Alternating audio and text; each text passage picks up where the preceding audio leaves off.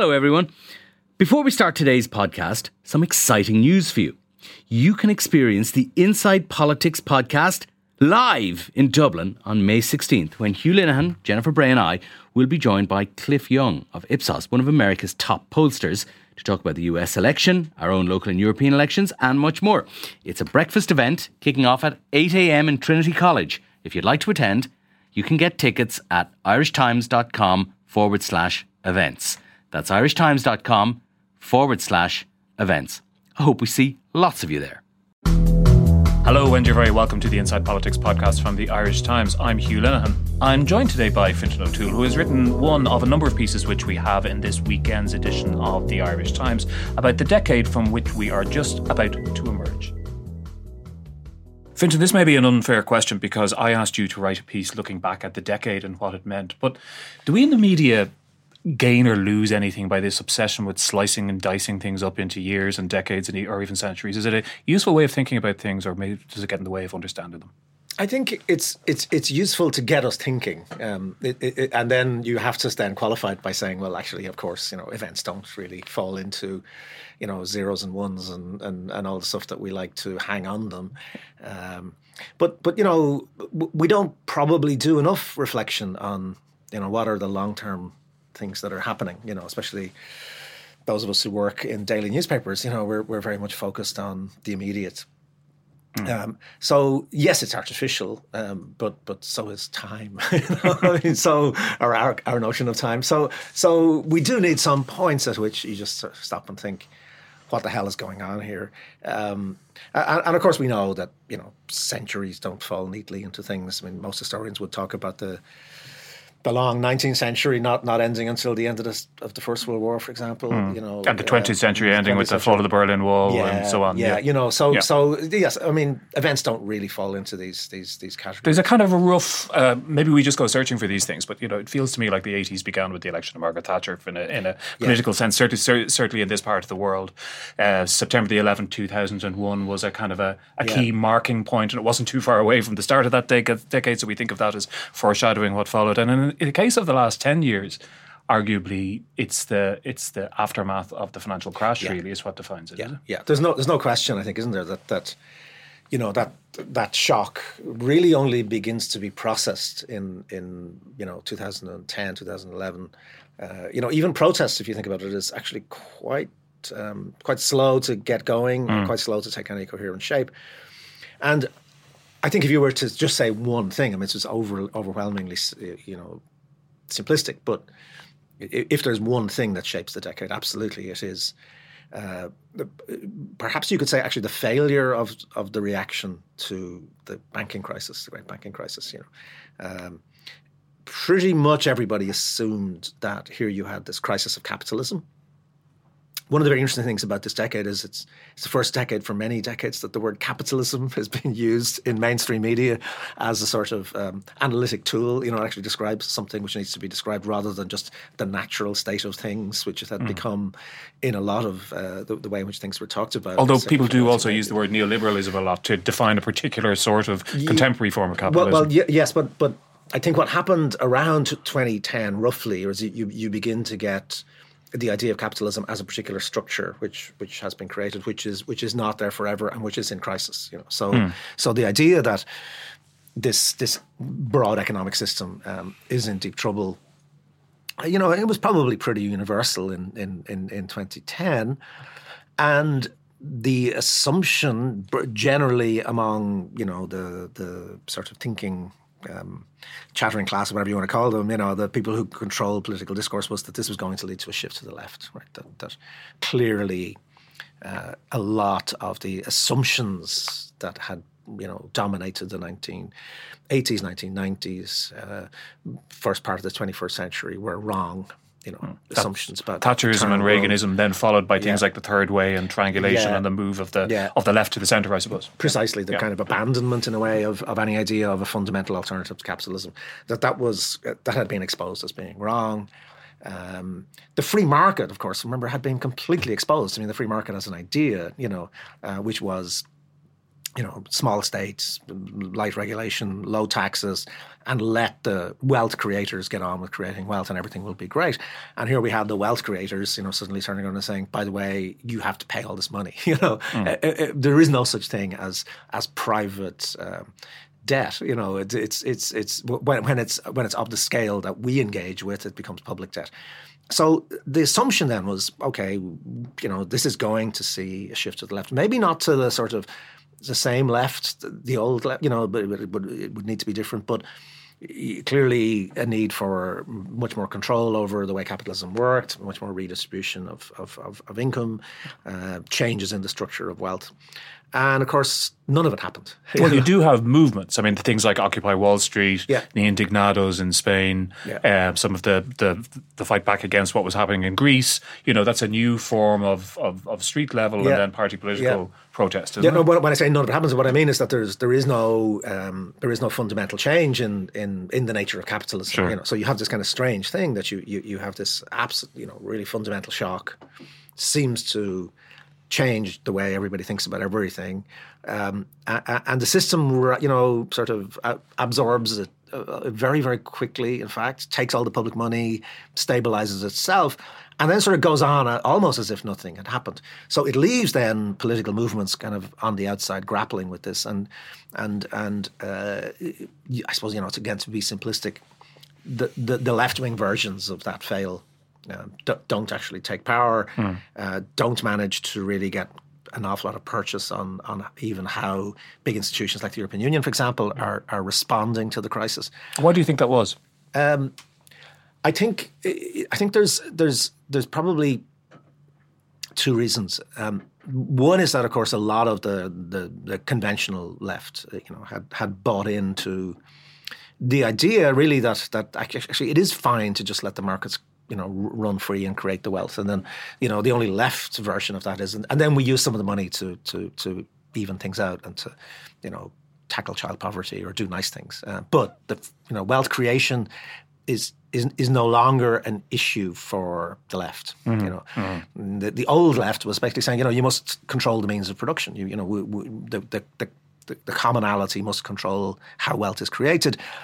The left had the mainstream left had pretty much abandoned that, right? So it's kind of saying, look, let capitalism go. Was that because of the collapse of state socialism, 20 years previously, that idea of controlling the heights of the economy was just being completely discredited by that? So you have the collapse of communism, you have the fall of the Berlin Wall, which ironically, of course, most of the left wasn't pro-Soviet or Sure. in favour of that model, but nevertheless, the existence of an alternative, the existence of the idea that there was another way of doing this, had a very powerful long-term effect. And when that's gone, I think that shifts. But also, of course, you have to remember that this it's working. The wealth creation in that period is astonishing. It's the biggest period of wealth creation in human history. You have, of course, it coincides with the tech boom. It coincides with all these kinds of new ways of making things. So it seems okay that these new ways of doing finance capitalism, which is actually the thing that's kind of taking over and sucking all the resources out of everything, it sort of seems like that's okay too. I mean, if you've got these weird things like the internet and, you've all these new technologies coming along, well then, so what if you've got, subprime mortgages? It's just a new way of creating wealth. And of course, it turned out to be a really old way of creating wealth, which is just, completely parasitic and not actually sustainable. But a lot of the mainstream left had sort of bought into it in a sense, and had abandoned the idea that wealth creation is itself a political issue. I think the second big reason, of course, was that the movements themselves, although they were very powerful, like the Occupy movement, seemed like this is like a revolution is happening, but actually fails to cohere around a set of political actions. So yes, they were very articulate. They were very they were right. There was a need for some kind of public demonstration of outrage. but they couldn't cohere around like, well, what do we do with this? Like, what are we actually? What's the program here? And in particular, failed to cohere around real opposition to austerity. Funny enough, I mean, so there were, protests against austerity. There was opposition in the sense of people saying this is terrible. Look what's happening. But no really coherent sense of, okay, well, how do you reorganize society? How do you reorganize taxation? How do you challenge this whole narrative of as an Irish economist put it at the time, we haven't run out of compassion, we've just run out of money. There is no money, which of course should have been capable of being challenged because it was so obviously untrue at a time when vast amounts of public money were being put into dead banks. One of the things that strikes me about that is we had Michael Lewis in on the podcast earlier this year, and his new book obviously is about how people in the United States don't understand what their government does and how that can have really dreadful consequences if their government falls into the wrong hands. But obviously he's written previously about the way in which, as the late screenwriter William Goldman once said, nobody knows anything. Right? Our systems, both the financial systems and systems of government, are so complicated now that for most people, particularly when it comes to making a political decision about what's a good or a bad thing to do, they're kind of swimming in the dark. Absolutely, and I think different forces were very good at taking advantage of that. So on the one side, you had say if you just take Europe, where we were stuck, say with the ECB's version of response to the crisis, which was initially there is no money, and you all have to just tighten your belts. And then without ever articulating the fact that, oh, this isn't working, we've got to go to the opposite policy, which was actually print money. Let's print lots and lots of money, but give it to very, very wealthy people. Do it in the form of quantitative easing, so-called. And it's not saying people are stupid, but quantitative easing just sounds like a sort of a laxative or something. Even the language of what's happening is very difficult for people to actually get to grips with. And because no government was saying, actually what's happening in response to this crisis is we've just got a huge big machine and we're just printing lots of money on it and we're giving it to people who already have lots of assets. That's our response. Since nobody's saying that, it's not a political program. It's not being kind of articulated for people at all. It becomes very, very difficult to actually get to grips with it. And then the easiest way to get to grips with it, and this is, of course, what shapes much of the decade, is to say this is about the people versus the elites. Why was that easy? First of all, because it was sort of true. There was no question but that there was an elite response to the crisis. And it was one which was largely about, everything must change so that everything stays the same. Let's find a way of essentially keeping all the structures and all the privileges in place. So, if you look at this objectively, you have a period, towards the beginning of the decade when inequality starts to narrow simply because the very, very rich are losing their assets are worth less and less. Not because the poor are doing better, but nevertheless, you say, okay, things are getting a bit more equal.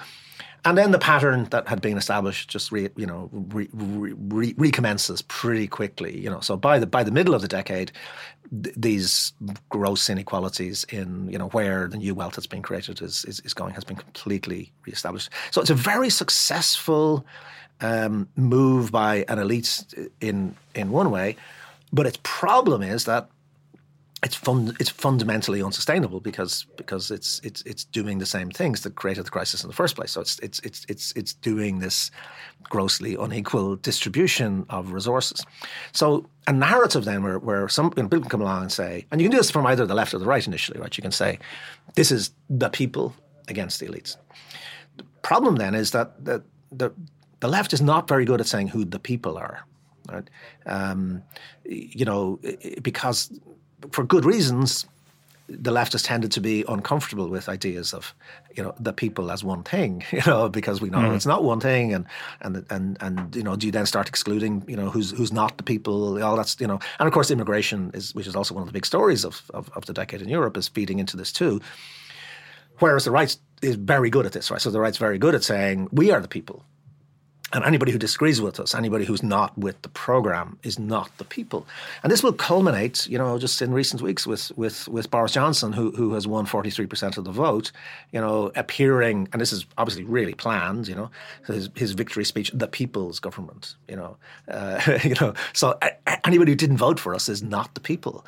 And that narrative is obviously culminating Britain, but it's been the narrative of And I wonder about, the counter-narrative, the failed, as we speak right now, narrative to that is the Labour Party's, for the many, not the few. Yeah. And I was always unclear, and perhaps this is deliberate, as to exactly who constitutes the many and the few in this. Is it for example, I find that the theory of the 1% unhelpful sometimes, because it doesn't actually delve into some of the realities of the way that, power and assets and wealth are created and held and passed from generations to generations in this country and in other ones.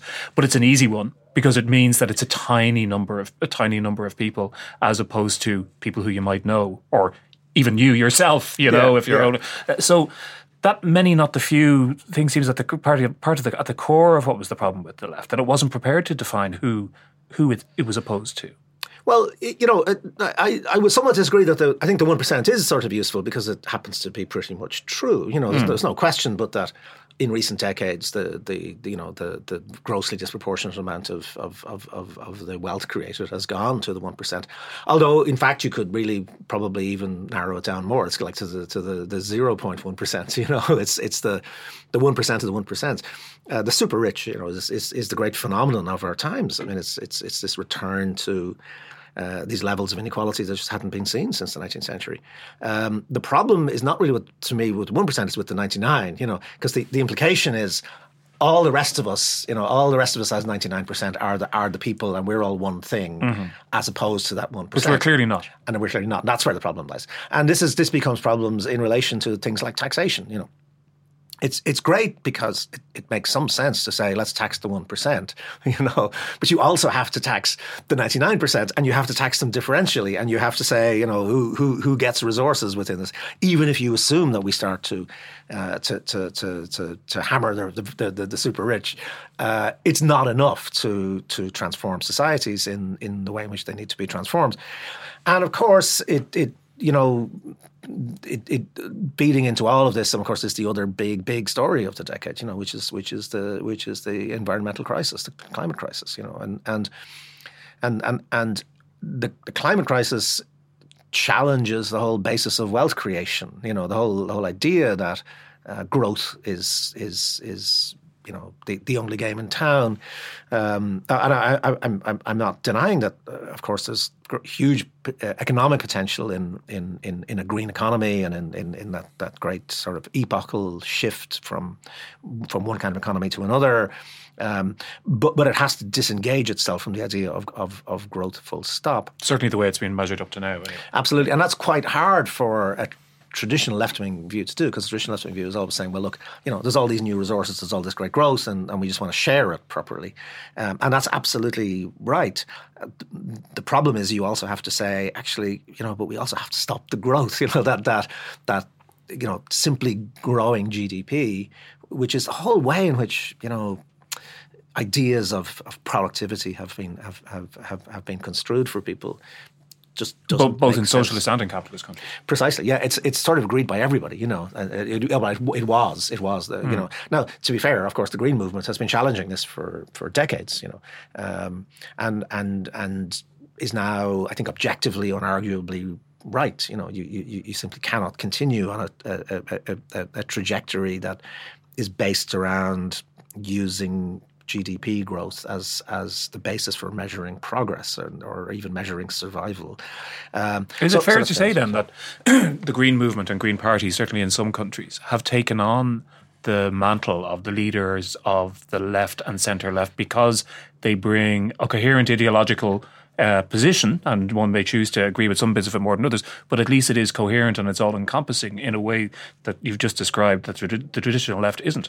Yeah, I mean, there's no question but that the most powerful critique of capitalism comes from saying, yes, you can continue with capitalism, but its lifespan is limited to the lifespan of the species, and that may be quite short. If we carry along that route. So, the left's great sort of claim was always socialism or barbarism, and the green claim is it's sort of an environmental revolution or death. And that's actually a more powerful claim even. People can put up with barbarism, we know from the horrors of history. They probably are ultimately likely to be repelled by the idea of imminent death, which just depends on how imminent it is. So I think the Green Movement has had the strongest ideological critique. What it hasn't had, of course, then is a capacity to connect very largely with the majority of people as a central political concern. So most people, there's no doubt about the fact, if you look at it over the course of the decades, that environmental consciousness has risen hugely. Of course, it's also very much maps onto age. The younger people are, the more aware of it they are. But there's still, you look at the British elections at the end of the decade, the Green Party just gets completely squeezed, it's completely destroyed. Well, that's so much to do with first past the post. Completely. I would absolutely, with full assurance, say the Green Party would have got more than 10% of the vote at the very least. Yes, if they had a proportional representation. That's absolutely true. But remember that system also functions in the United States. For example, it's just impossible for a Green candidate to come forward as such. So you need a new kind of amalgam and a new mixture of critiques of how capitalism works, and how it might change. But in a way, the big sort of broader cultural problem has been that so much of the space for anti-elitist thinking, if you want to call it that, has actually been occupied very successfully by the right. We haven't mentioned them yet, but the current U.S. president's line, "The system is rigged," is probably one of the most powerful political slogans of the last decade. And taps into a lot of what you're saying there. But ultimately, the people who had most success with that were from the other side of the political spectrum, essentially on the right, and some cases on the neo-fascist right. Yeah, if it weren't so appalling, it would be seen as an incredibly brilliant and successful sort of maneuver, right? Which is to take control of public anger. And to channel it, to say, it's a great paradox. It's an elite project which is anti-elitist, right? So it sort of gets out ahead of the game, says all of these elites, of which I am a part. Because remember what Trump says is, I know the system is rigged because I'm part of the system. I understand it. I'm inside it. Send a corrupt guy to clear up corruption. That's it's a kind of brilliant maneuver which sort of says, only somebody from the elite really understands just how terrible the elite is, and therefore, is in a position to really take it on your behalf. So this is where one of the other big cultural phenomena of the decade, of course, is the rise of the the kind of charismatic, all-powerful leader figure. And this is a genuinely global phenomenon, whether it's Modi in India, whether it's Trump or, across a lot of Europe, a lot of the developing world, the return to this notion of the sort of charismatic savior figure. But in the West in particular, these figures have been able to say, you yourselves are somehow not powerful enough, not capable enough of channeling your anger. You're actually powerless. Your vote doesn't mean anything. Look at you've had all these decades of voting different ways, and it doesn't make any difference. Only a sort of magical figure who comes from within the elite can somehow represent the people. It's this paradox, but because it's so paradox, it's also very flexible. It can adapt itself in all sorts of different ways. And then, of course, it ties in with, if we were talking just pure cultural terms, the sort of the great phenomenon of the decade, which is this abolition of the notion of any distinction between what's true and what's not true. Let's talk about that, because I remember, I think it was in early 2009, I was at an event. It was with Peter Blake, the British pop artist, and it was attended by a whole bunch of, I suppose, technology and design students, kind of cutting edge, early adopter type people. And for the first time in my life, I walked into darkened auditorium, and so the sea of tiny, multicolored, bright screens. And everybody knows what that is now, but it was an absolutely amazing sight at the time. Yeah. I always think back to that moment as, for me, the start of the decade that we're living in now, because it's those devices and what they do and our relationship with them and the way our relationship with the world has been transformed through them that seems to me to be in many ways the kind of defining reality of this decade and affects not just culture but politics and personal relationships and pretty much everything, really. Yeah, and it's again, it's been a very paradoxical phenomenon, hasn't it? Because, in a way, I would suggest, and I was trying to kind of get at it in that piece I've written for you, but that the ground that used to belong to art, which was the ground of fiction, the ground of invention, the ground of being able to give you the illusion that you were inside somebody's private head, has been occupied from two sides. It's been occupied by obviously by the tech companies, the tech giants, have taken over privacy. The private self is now, they claim, we own it. It's not, it's not even this that we're sort of using it or exploiting it. It's saying we own it. We own your most private thoughts. So we can capture them and we can monetize them and we can use them, and then we can in turn feed those back to you in new forms. So that's been happening. But of course then also in politics, you have this strange kind of emergence of these figures who behave as if they're in private when they're occupying public space. So, if you look at people like Johnson or Trump, they're the different personae in some ways, but what they share is this sort of apparently unguarded, unbound form of behavior, which is interpreted by their supporters, by people who like them, as authentic.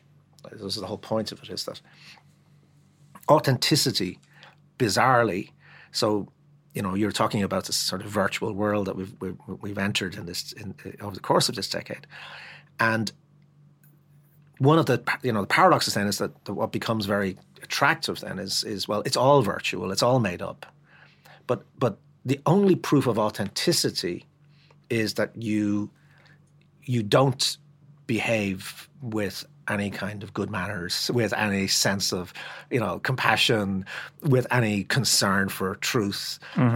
Just sort of blundering around, doing whatever comes into your head, just letting your id run loose is the proof that you're actually the one person in this whole world who is real. Although, of course, that's all completely a performance as well. Oh, completely, utterly. Yeah. But it's a very effective performance, and I think Trump and Johnson are a bit different in that Johnson's much more aware of his performativity. I think key thing to remember about Johnson is Johnson always, before he went on TV, would mess up his hair. This is the only person who would ever do that. And it's a very, he's been doing this stuff for a very long time. I think Trump kind of stumbled on it politically. He'd been doing it in other forms, but yes, it's essentially the same thing. It is highly performative, but what it does is then it sort of completely narrows this gap between what we used to think of as kind of art and creativity and imagination on the one side, and political reality on the other side. So the political reality becomes more and more and more saturated with performance, but also with this very bizarre. I think this is a new thing. I think the idea that disruption, bad manners, crudity, and lying are the proof of authenticity. I think that's new, particularly with lying. So, the old distinction was you were either an authentic person or you were a liar. It's now the fact that you are so obviously a liar is what makes you more authentic than all the other liars. So once people become disengaged from the idea of democratic politics, they start thinking, well, they're all liars. Every single thing they say, everything they do is a performance.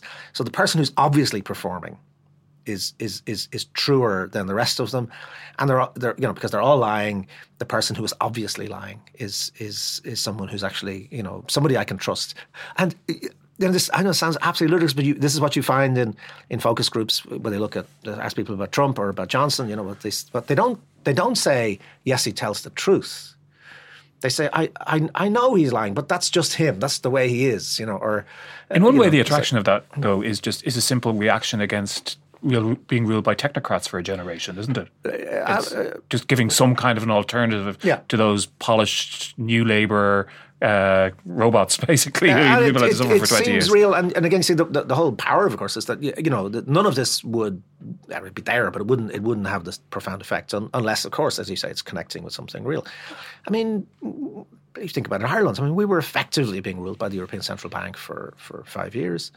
The IMF and the European Commission to some extent, but it's effectively by the European Central Bank. I mean, who do we know in the European Central Bank? Like people might know the name of Jean-Claude Trichet and then Mario Draghi, but like, I mean, who are they? Like, what's our connection to them? So people are beginning to feel that that there's been a complete loss of any connection between themselves and the people who are making these huge decisions for them.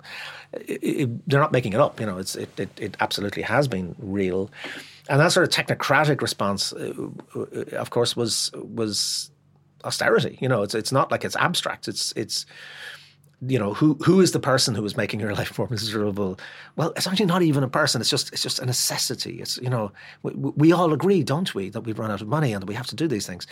So of course, the blundering, ubu ra kind of persona coming into this, saying, the system is rigged. They're all liars. They should all be locked up. And it's all gone to hell, but I can save you. I alone can save you.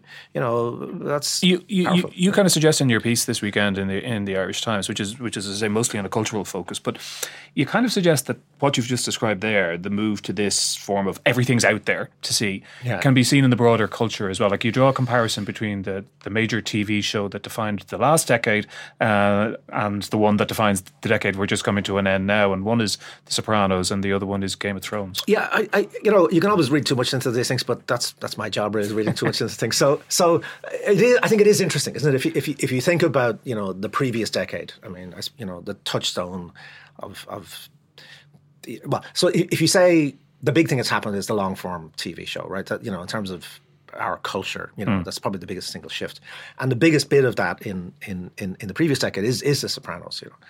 And if you look at The Sopranos, it's actually in some ways, everybody says, the violence and the sex and all this stuff is all new. But the basic structure of it could have been written easily in the 19th century. Like it could be an Ibsen play, or it could be, Sigmund Freud would have recognized it completely, because it is purely Freudian, right? So it's all about, psychoanalysis. It's all about the inner life, and so the whole drama is, we're sucked into the inner life of this monster. His outward actions are horrific, but the inner life, both in the sort of ordinary sense of family, he's an ordinary guy. He gets up in the morning, he has his cereal, he drinks his coffee, he worries about getting his kid into college, and then he goes and he does these horrible things. That sort of contrast between the public and the private is where the drama is. But then even within that, then there's the sort of classic conflict, right, which is, the unconscious mind and how it's playing out, and literally this is sort of clinical, right? So it's taken into the clinician's room, the consulting room, and we get to see what's really behind the trauma of Tony. We get to meet his mother, which is really what it's about. And all that stuff. So and we get these flashback scenes to his childhood, and so it's in many ways, it's almost continuous in some ways, like with Greek drama, right? There's a hidden thing that is internal. The truth is really about what's going on in somebody's mind. It's not really out there, So Oedipus doesn't really know that he's married his mother, but by God, he's going to find out. That's the drama, And Tony doesn't really know that his mother has made him, a psychopath. So you've got that continuity. Then you move forward to the last decade that we're talking about, and I think most people would agree the kind of touchstone in that field is Game of Thrones. Game of Thrones doesn't give a good goddamn about your internal feelings. Nobody has, like the idea that, Jon Snow or Daenerys are going to go to, Jennifer Melfi to find out what's motivating them. We know what's motivating them. So one thing that shifts is this whole idea of motivation, right? So the old narrative, which the Sopranos is still part of, is, to understand what's going on, we must need to understand what motivates people. Game of Thrones says, well, what motivates them is power, sex, and violence, right? And it's all out there. It's all on the screen. There's no mystery at all about why people are doing what they're doing.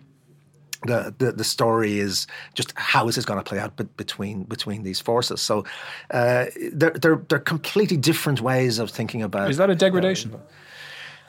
I don't like to think in those terms, really. I mean, I think just culture shifts, but it is very striking, I think, because it raises the bigger question, right, which is what's happened to this idea of the inner life. And we mentioned this already about,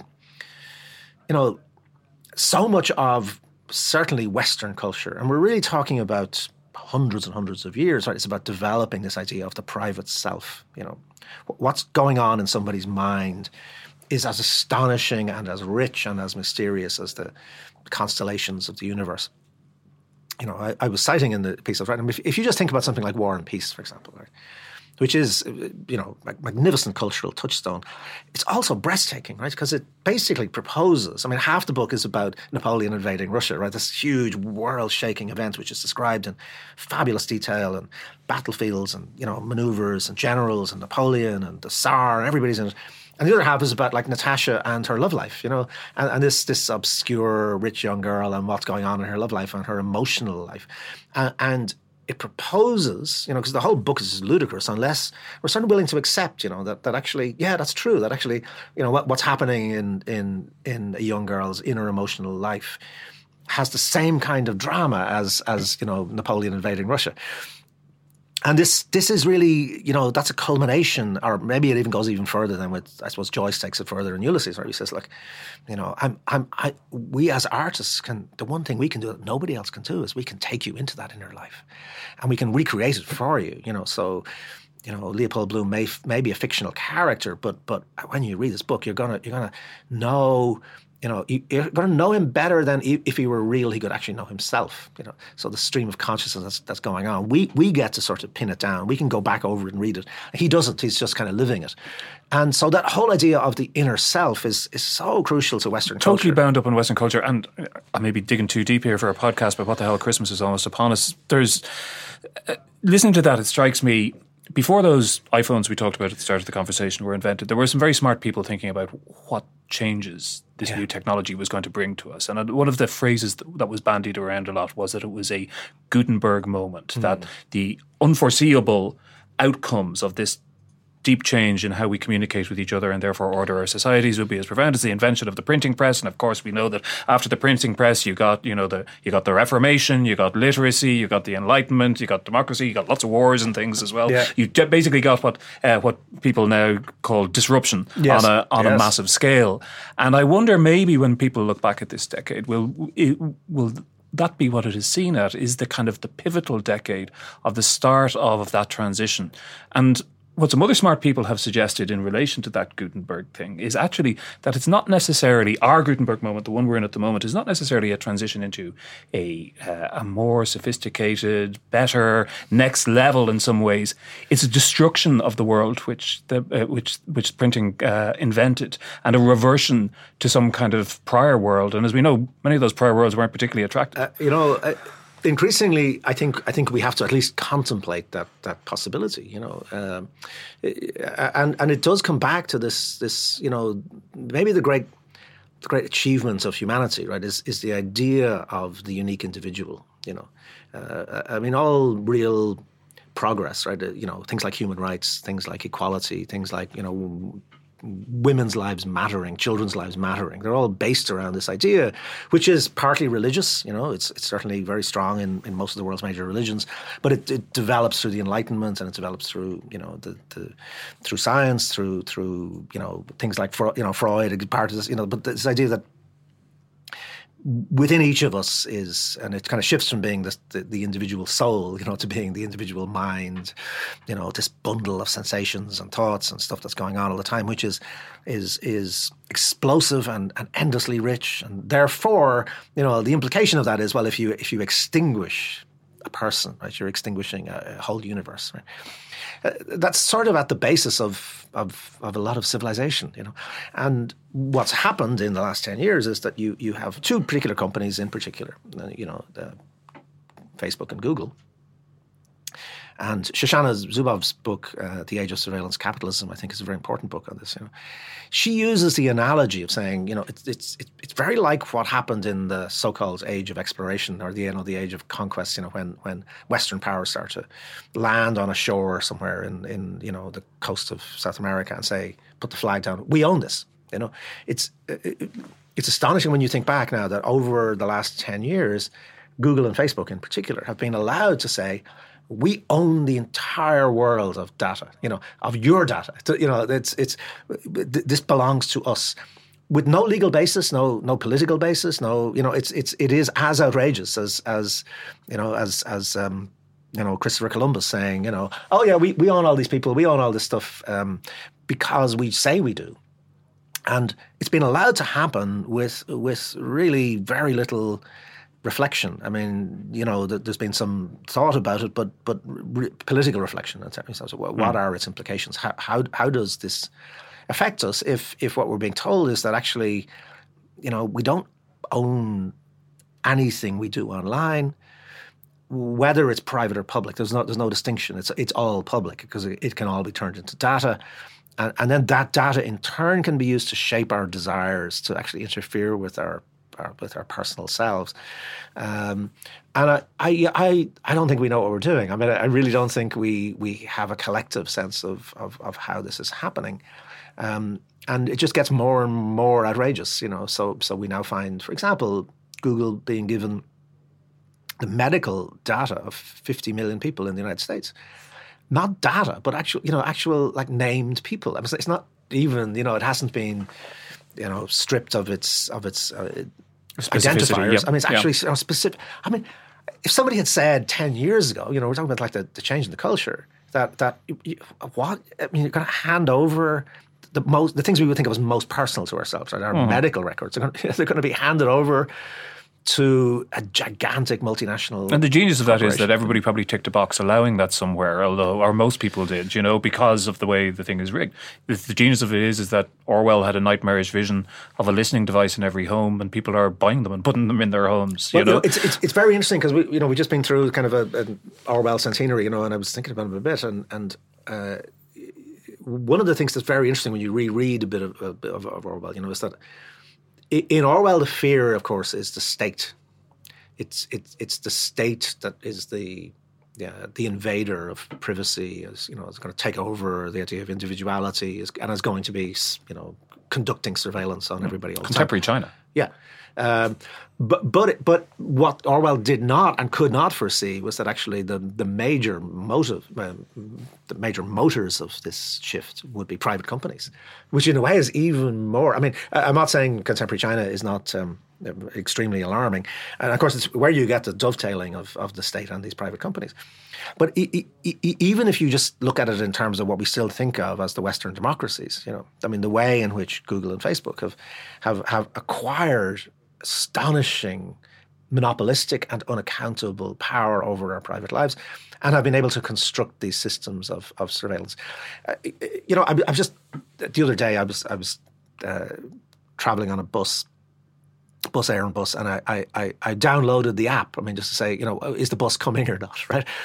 And I suddenly realized if I didn't click a certain thing, like the bus timetable app was saying, we have the right to check your location at any time, even when you're not using the app. Now, what on earth? Like, how did we ever get to that point where, everybody is assuming the right to conduct 24-hour-a-day surveillance on all of us all the time, unless we opt out, and then even the opting out is becoming increasingly problematic. So these are obviously very large questions, but I think it's done something to our sense of the private self. The idea that actually the individual is a thing of extraordinary value, and that the individual is unique and sovereign in some kind of way. I think we've pretty much got rid of that over the last. It's pretty bleak. For a final question, and maybe the answer will be bleak as well. As we come to the end of these 10 years, whether that's a meaningful slice of time or not, I mean, there's a lot of things there that we've talked about, including the decline of traditional left-wing movements, which I think it's fair to say you would have a graw for. Yes, absolutely. And the question is, can they revive in some new kind of form? The encroachment on our personal lives in the most profound way of this technology, can that be rolled back or restrained or controlled in any way? And if so, how so? I suppose really, any optimism for the future? Well, yeah, there is, and the optimism is completely tied up with the pessimism, right? So. You could be very cynical about human history and say people only really get to grips with stuff when they have to. Now, the times they've had to in the past have been appalling wars. So the question is, like, do you have to go through, the First War and the Second World War, for example, to get social democracy, which you get pretty much, in most of the West after the Second World War? Do we have to go through complete social collapse before we get to grips with the stuff that's going on around us and that is so toxic and destructive? It's worth saying that the stakes are now so high that I think the next decade has to be a decade of very profound change. And it has to be a decade of change that's even more profound in a way than the stuff we've been talking about, right? So what we're talking about is, you could say that there have been these three great revolutions. Well, there have been two great ones so far. I mean, the Neolithic Revolution, people, moved from hunter-gatherers to farmers, and the Industrial Revolution, and in a way, even the high-tech stuff that we're seeing is still a kind of outworking of the Industrial Revolution. We now need this sort of green revolution. We need a decarbonized economy. It is as profound in terms of changing the way in which we operate as human beings as those two previous revolutions were, I think. And the fact is that we either do it or we're completely screwed. So it's not like the previous two. The Neolithic Revolution was actually quite strange, and I think anthropologists still struggle to really explain it. Like, because people were actually perfectly happy as hunter-gatherers. They were doing fine. There were very few of them, but you don't have a particular need to see the world's population exploding if you're getting on fine. So it's actually quite hard to explain why people actually. No, and actually the experiences of the people who were caught up in that revolution were really unpleasant. Were dreadful. And you have to get kings, and you have to get all that stuff. You get walled in. It's terrible. The Industrial Revolution. Again, people didn't have to do it. You could say, yes, if you were to look at it overall, of course, it hugely increased, human potential and made life better for people, but not immediately. I mean, the people went through pretty horrible stuff. It was not great fun going from your farm in the countryside somewhere to work in a hellish factory. It wasn't great. So people didn't have to do it in a sense. Whereas this one, we don't have a choice. So it has to be done. It has to be done really quickly. It has to be done in a really very profound way. So I think we're facing a period of really, really big change, and I think we have no idea how this is going to play out. I don't think we yet understand what the implications of it might be. What we do know is that we're in a fix, right? Which is that we're in a period which, by any objective standards, requires really, really huge international governance, right? Can't be done privately, right? I'm not saying private forces don't have a huge part to play, but it has to be coordinated. It has to be done in a really kind of serious way globally. And we have that need just at the same time as belief in governance, belief in institutions, belief in global power is faltering. And so, we're very much in this kind of race, I suppose, aren't we, between the need to re-establish some sense that we can govern ourselves and face this enormous crisis that we are facing on the one side, and our sort of the pleasure in destruction, the pleasure in disruption, which seems to be shared by an awful lot of people at the moment. I'm still fundamentally optimistic about it. I think human beings do stuff because they have to, not because they think it's the right thing to do. Fintan, happy Christmas. Happy Christmas to you too.